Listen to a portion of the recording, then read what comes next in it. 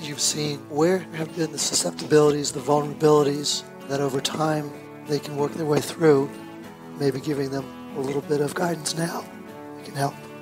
Je pense que le plus gros problème avec les soi-disant leaders du jour est que nous ne produisons pas vraiment de leaders, nous produisons juste des managers et des superviseurs.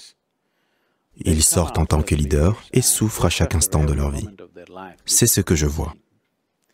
Parce que le leadership ne vient pas parce que vous avez de l'ambition.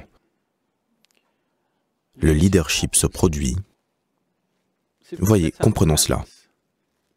L'ambition signifie que vous faites gonfler votre désir. Ce qui est une perte de temps, parce que vos désirs sont basés sur ce qui se passe autour de vous, ou sur ce qui s'est passé jusqu'à présent, une version exagérée de ce qui vous entoure et votre désir. Vous ne pouvez pas désirer quelque chose que vous n'avez jamais vu. Vous pouvez seulement désirer quelque chose que vous avez vu, légèrement exagéré ou trop exagéré. Cela dépend de qui vous êtes. Mais le leadership consiste à pouvoir prendre un groupe de personnes, ou une nation, ou le monde entier,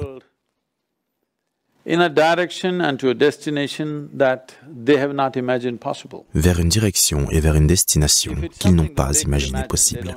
Si c'est quelque chose qu'ils pouvaient imaginer, ils n'ont pas besoin de vous. Ils ont besoin d'un leader parce qu'ils devraient être capables de les emmener dans un endroit qu'eux-mêmes ne peuvent pas imaginer possible. Pour cela, un leader a besoin d'une profonde perspicacité.